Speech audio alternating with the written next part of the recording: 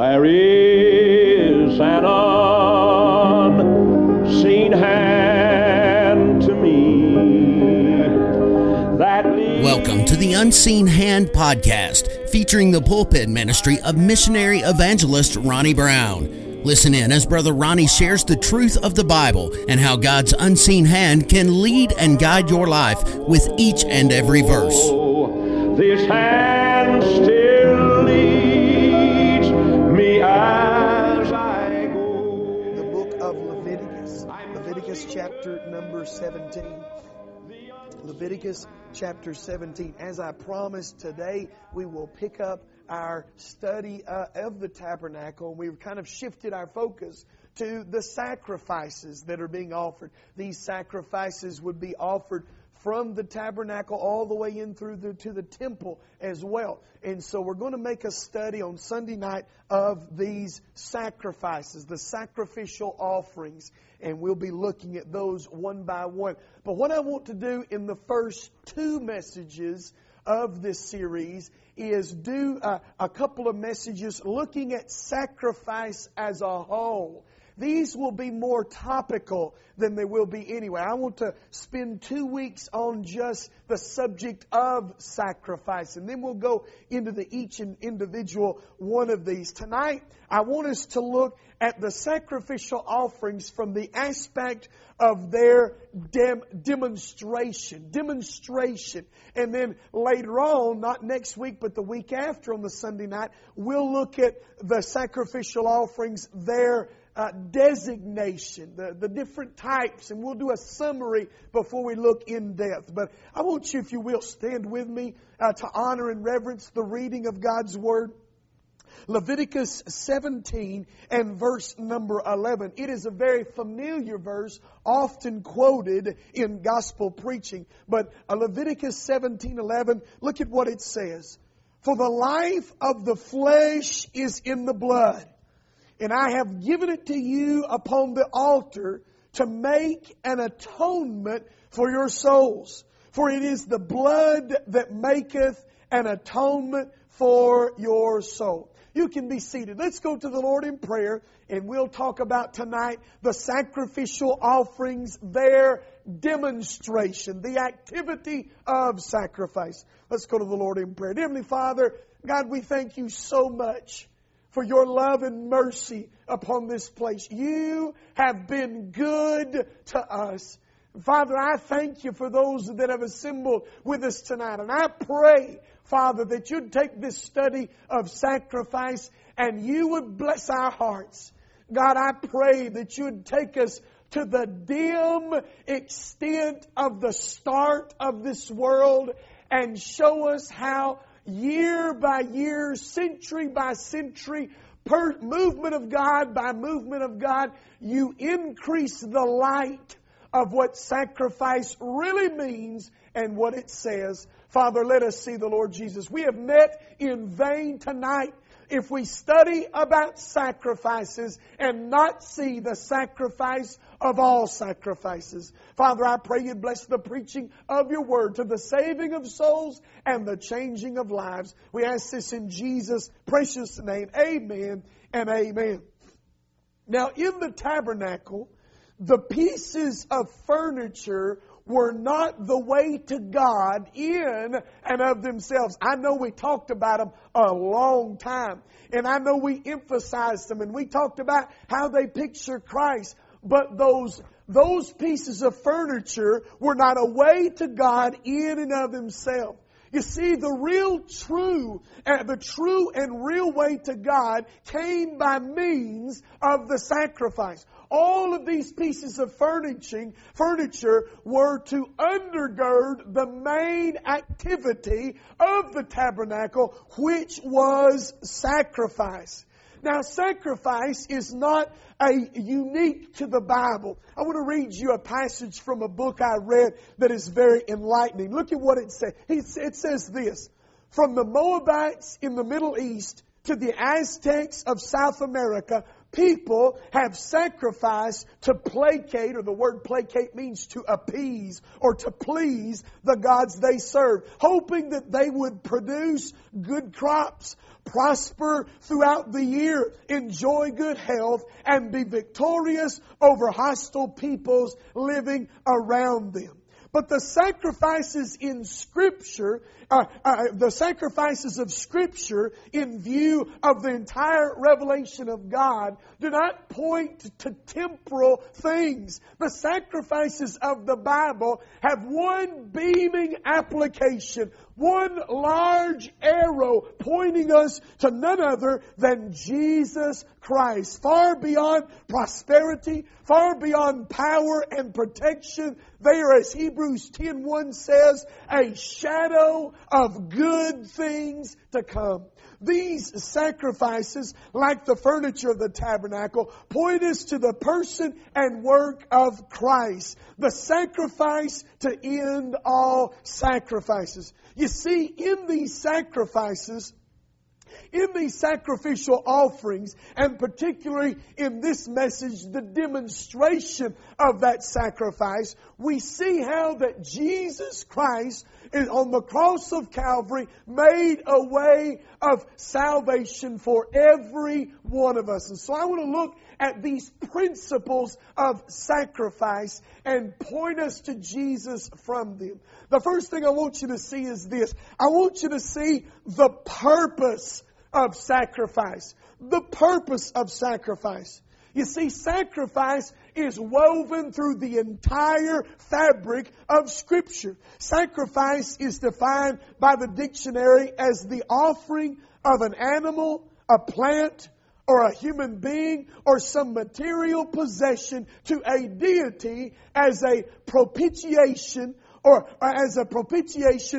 an homage. That's what a sacrifice means. But I want you to notice, first of all, in this purpose of sacrifice, I want you to see the theory of sacrifice.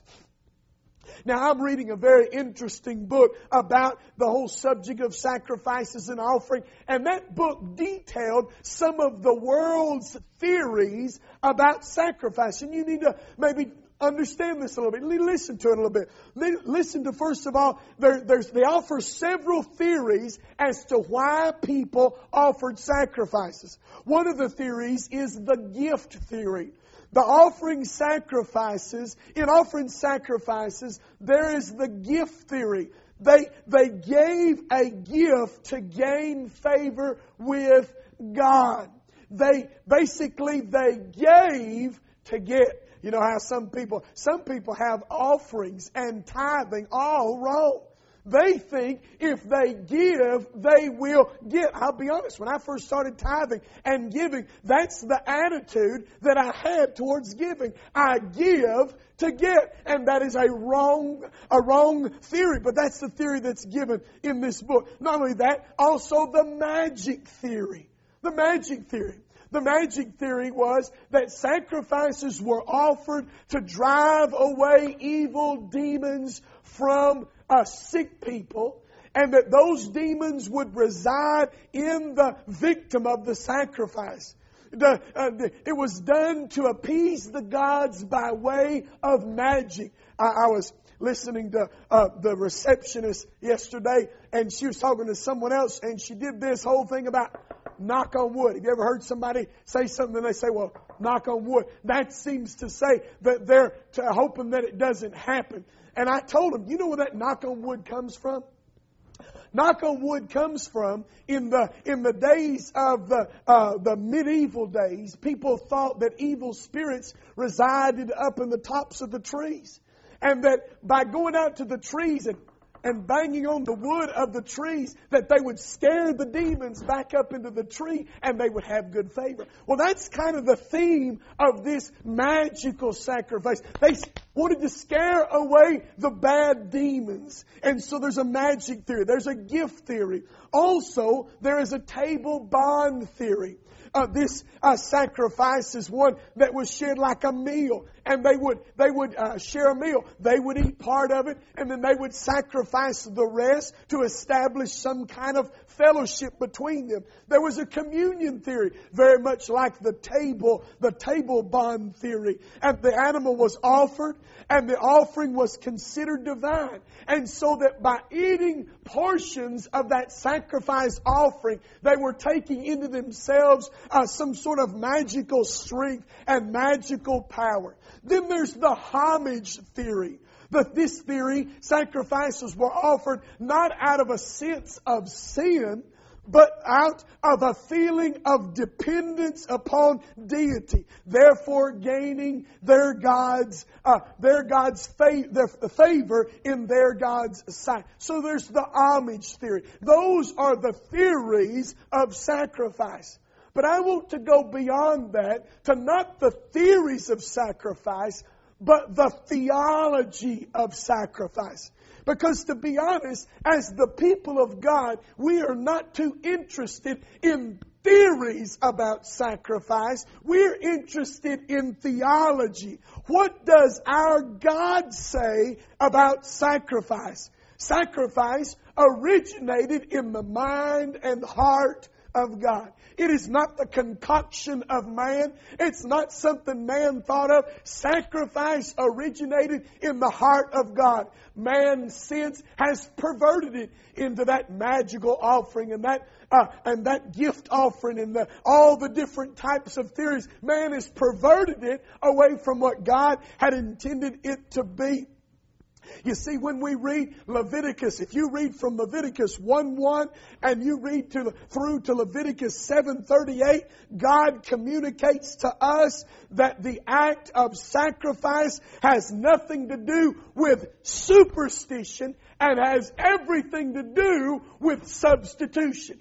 Has nothing to do with superstition, has everything to do with substitution. You see, it is the means by which the wrath of God upon sin is held back by the substitutional act of symbolically transferring man's sin upon an animal sacrifice to make atonement before God. You see, sacrifice has everything to do with the personal character of God. You see, everything we learn from sacrifice tells us about the personal character of God. I like what one author said. Listen to what he said. This is how we can see the character of God in sacrifice. The holiness of God demands a sacrifice. The majesty of God requires certain regulations. The honor of God necessitates a code of conduct. The perfection of God expects the best of its kind. The purity of God deserves the freedom from blemish, and the sovereignty of God meant absolute obedience to detail. You see, when we follow sacrifice through the Scriptures, we learn about who God is, what He is like. You see, that's what we'll learn in these offerings. We'll see more of God and more of our Lord Jesus Christ. That is the purpose of sacrifice. Substitution and knowing about the person of God. Notice also, not only the purpose of sacrifice, but I want you to see the precedence of sacrifice. Now, in the beginning, there's no need for a sacrifice. You see, because Adam and Eve and God fellowshipped in sinless, unbroken communion. You see, sacrifice was not always the norm. The norm of life was for man to walk with God in perfect fellowship, in fellowship free from sin. But after the fall of man, God introduced a way in which sinful people could fellowship with the Holy God. Because of that fall, because of man's sin, there was a separation. And sacrifice was the only way to bridge the gap so that man and God could have fellowship. Now I want you to see in this precedent set, I want you to see the establishment of precedence. You know what precedence means, right? They often refer to precedence in legal matters. Let's say a judgment went on in the past and That judgment has been recorded. Lawyers of today will refer to that past judgment and they say, listen, the precedence has already been set. The decision has already been made. Well, the precedence is set for sacrifice, and it was established in the Garden of Eden. You see, the establishment of precedence for sacrifice came in Genesis 3:21. Genesis 3:21, it says, unto Adam also and to his wife, the Lord did the Lord God make coats of skin and clothe them. Right there in those few words, God constituted, God precedented, He established the beginning of sacrifice. You see, after the condemnation and after the curse of sin that it always brings, God brought a covering. God brought a way of covering sin. You see, now we are told, now we're not told specifically here in that verse that God made an atonement for their sins through that sacrificial animal. But we know the animals just didn't give up that coat. Them animals just didn't give up that skin. No, that animal died. But we see in that verse, we see the shadow of what is happening. You see, it must be assumed that the animal was sacrificed, that God personally taught Adam and Eve the how and the why of sacrifice. Later, if you'll remember later, Cain and Abel. You remember the story of Cain and Abel. How the Bible specifically talks about them giving a sacrifice. What did Cain do? He brought the works of his hands from the field. He brought the grains and the first fruits of the field. And then Abel brought what? He brought the firstling of the flock. What's the difference between the two? Blood. What's the difference between the two? An animal sacrifice and a grain sacrifice. You see, the difference is blood. You see, he brought the firstling of the flock. What do we find? We find the precedent had already been set. God accepts a blood sacrifice. God does not accept the works of our hands. He accepted the blood-filled sacrifice of Abel and rejected the bloodless sacrifice of Cain. You see, God taught Adam and Eve the importance of blood atonement when He slew the animals in Eden to cover their nakedness. You see, the precedence was established in the Garden of Eden. You want to blame bloody Calvary on somebody? Don't blame it on the Romans. Don't blame it on the Jews. Blame it where sin came into this world. Because it was then and there that the blood sacrifice was constituted, okay? Was established. Now in this precedence, I want you to see not only the establishment of precedence, but I want you to see the extension of precedence. You see, this blood sacrifice precedence was extended by the patriarchs. You know, it just didn't stop. It just didn't stop with Cain and Abel. But it continued on. Noah, when Noah came off of the ark in Genesis 8 and verse 20, Noah offered a burnt offering to the Lord of every clean beast and fowl in the ark. It was a covenantal sacrifice. You see, this one was a promise that was cut between God and Noah that God would never flood the earth again. Then we go on to the patriarch Job. Job, if you'd probably know this, but Job is some of the oldest writings in the Bible. They actually precede that of Genesis, go well beyond that. And here we find Job. What is Job doing? Job is giving a sacrifice in Job 1:5. He is offering it for the sins of his children. There we see substitution. We see that Job was the high priest of his family, accepting the offerings on the behalf of his children and giving them unto God. You see, it was that substitutional thought. We go from Job, we can go right into Abraham. Abraham, the great patriarch Abraham. And what did Abraham do? Abraham built altars. Altars are mounds of rocks in which the only thing could happen at an altar is a sacrifice be placed on top of them. And so everywhere Abraham went, he built an altar, and by doing that, it implies that he gave a sacrifice. The first mention of sacrifice in the life of Abraham, it was connected with the Abrahamic covenant. You see, the animals were severed into separating pieces, and they were taken and placed across a path, making a bloody path. Do you recall what happened in Genesis 15 when that Abrahamic covenant was cut between Abraham and God? God caused a great darkness to fall across Abraham. And God Himself, as a burning lamp, as a smoking fire, walked through that covenant path by Himself. What God is saying is, Abraham, you can't keep your side of the bargain. And so this covenant is not based upon your faithfulness, but it's based upon my faithfulness. And on we see those sacrifices passed down to Isaac. Isaac in Genesis 26, 23 through 25, we find Isaac doing the very same thing, building an altar and offering sacrifice to God. We see it passed down to Jacob. And Jacob in Genesis 28, Genesis 31, Genesis 46, the continued precedence is blood sacrifice. With each successive generation, God is showing, revealing more and more of Himself in demonstration of the sacrificial offerings. You see, the sacrificial offering had everything to do with what? Substitution and covenant.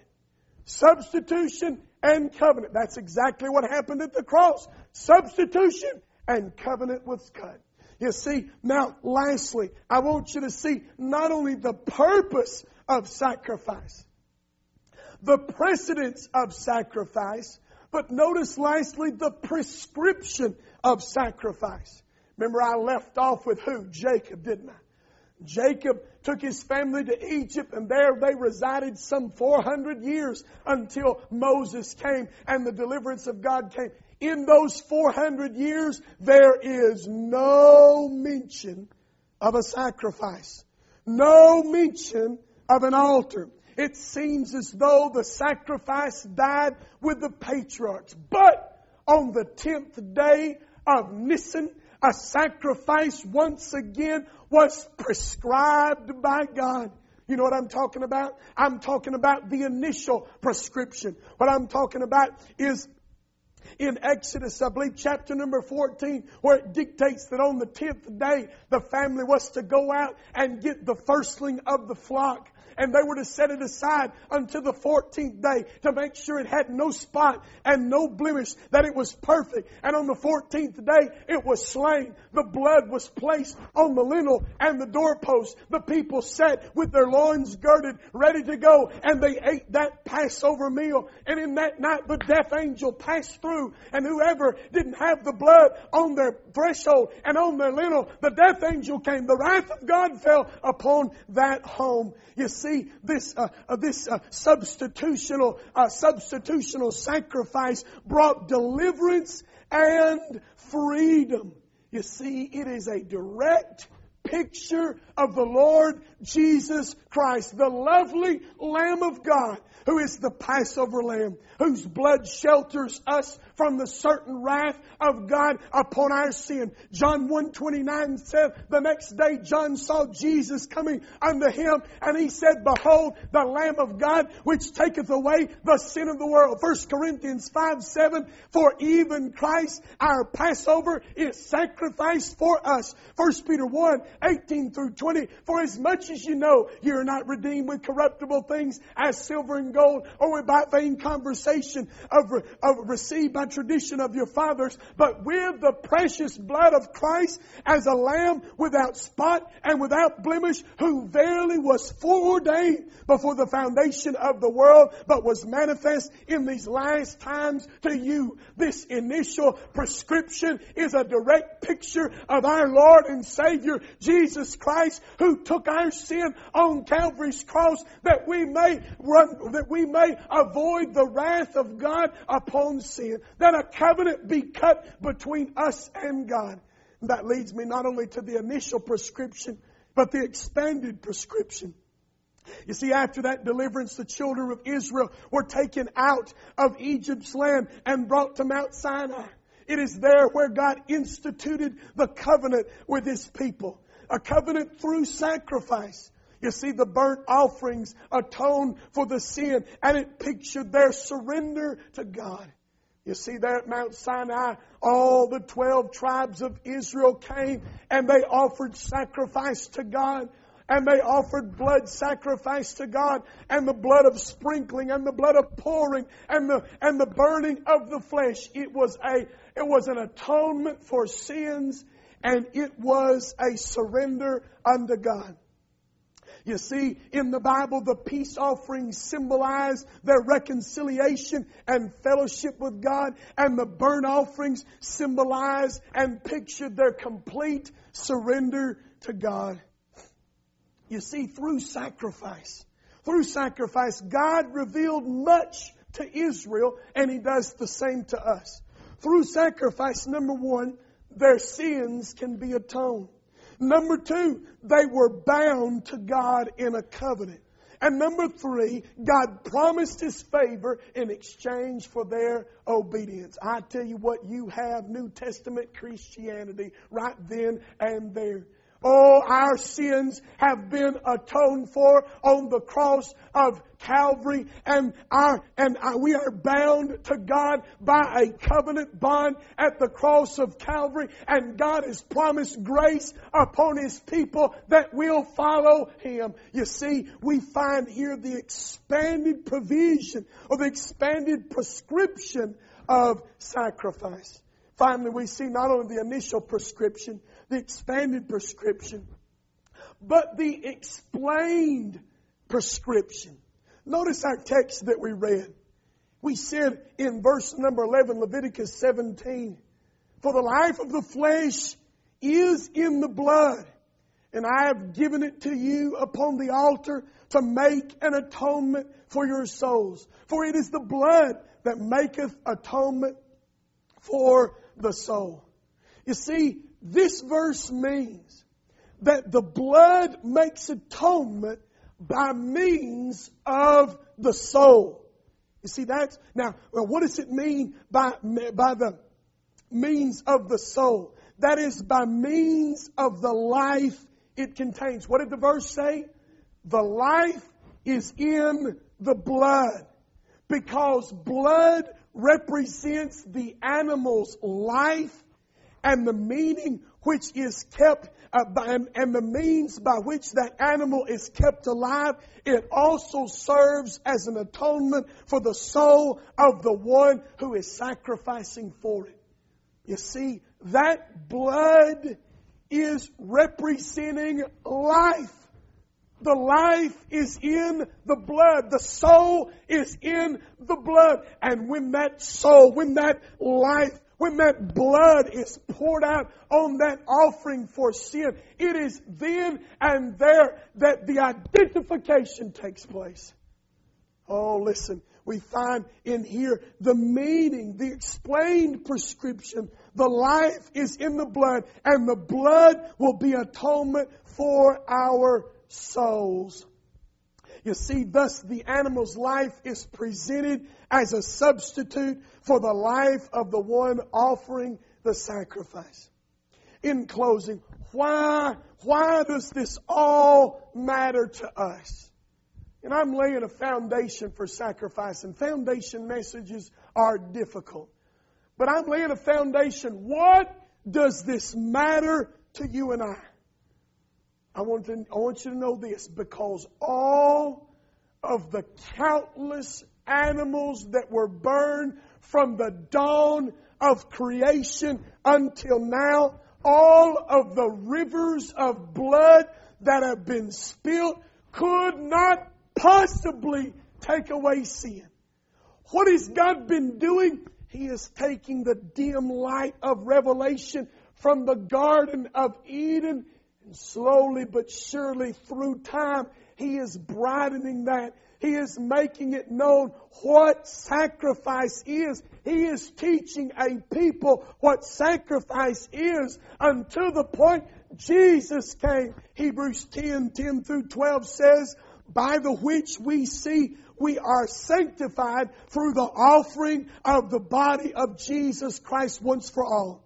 And every priest standeth daily ministering and offering oftentimes the same sacrifices, which can never take away sin. But this man, after he had offered one sacrifice for sin forever, sat down at the right hand of God. See, that's why we don't have an altar outside where we're constantly burning anything. That's why we don't have a brazen altar in here. We don't have to have one. One sacrifice was sufficient, kind for kind. There's no possible way that animals could rightly take the place of man. He had to be a spotless man. Oh, I think about as I was meditating on this message and this scripture, I thought about a song we sing at Temple Baptist Church. We'd sing it, "It took a lamb. It took a lamb to take away my sin." He didn't come as a king, but like He could, but He came as a lamb. He came as one that submitted to the slaughter. He was a lamb without spot and without blemish. As a lamb, He laid down His life. As a sheep before shearers, as dumb, He laid down His life. Jesus is our sacrifice, demonstrated on the cross of Calvary. I believe it's demonstrated all the way from the moment of Genesis 3 all the way to the exclamation of John the Baptist, "Behold the Lamb of God, which taketh away the sins of the world." Our sin debt is settled completely by the cross of Calvary. Elvis, if you'd come with a song of invitation. Let's all stand. Have you received your sacrifice? Have you laid hold and laid claim on the sacrifice for your sin? Jesus died on that cross not as a social martyr, not as a revolutionary caught up in a moment of frenzy. No, He was a lamb. He was a prescribed sacrifice. He was the one to take our sin away. He was presented to God as that burnt offering, that completely consumed offering on the cross of Calvary. I wonder, have you received Him today? I wonder, have you praised Him today? Have you gloried in the fact that you don't owe a sacrifice? That you don't owe a turtle dove. That you don't owe a goat or a lamb or a bullock. But Jesus paid it all. Paid the price for your sin. Maybe it's time in this invitation that you bow your unworthy head and thank God that the sin debt was paid. The sacrifice settled it all at the cross of Calvary. Let's go to the Lord in prayer. Dear Heavenly Father, God, we thank You for the Lord Jesus. And I pray through these ramblings and through this message, You'd gain ultimate glory. God, I pray that You'd be exalted, by what has been preached today. God, I pray that You'd be lifted up and treasured for what You are, the sacrifice to end all sacrifice. Not dead anymore, died, buried, and resurrected, Father. We follow a living Lord. God, I pray You would bless this message to our hearts. We ask this in Jesus' precious name. I'm trusting to the unseen hand. We hope and pray that today's episode of the Unseen Hand podcast has been a help and blessing to you. For more information such as other podcasts, ministry helps, blog posts, previous sermons, or how to contact Brother Brown directly, just go to ronniebrown.net. Join us next time for another message from Brother Ronnie on the Unseen Hand podcast. Until then, may God's unseen hand gently guide you on your journey home. The unseen hand.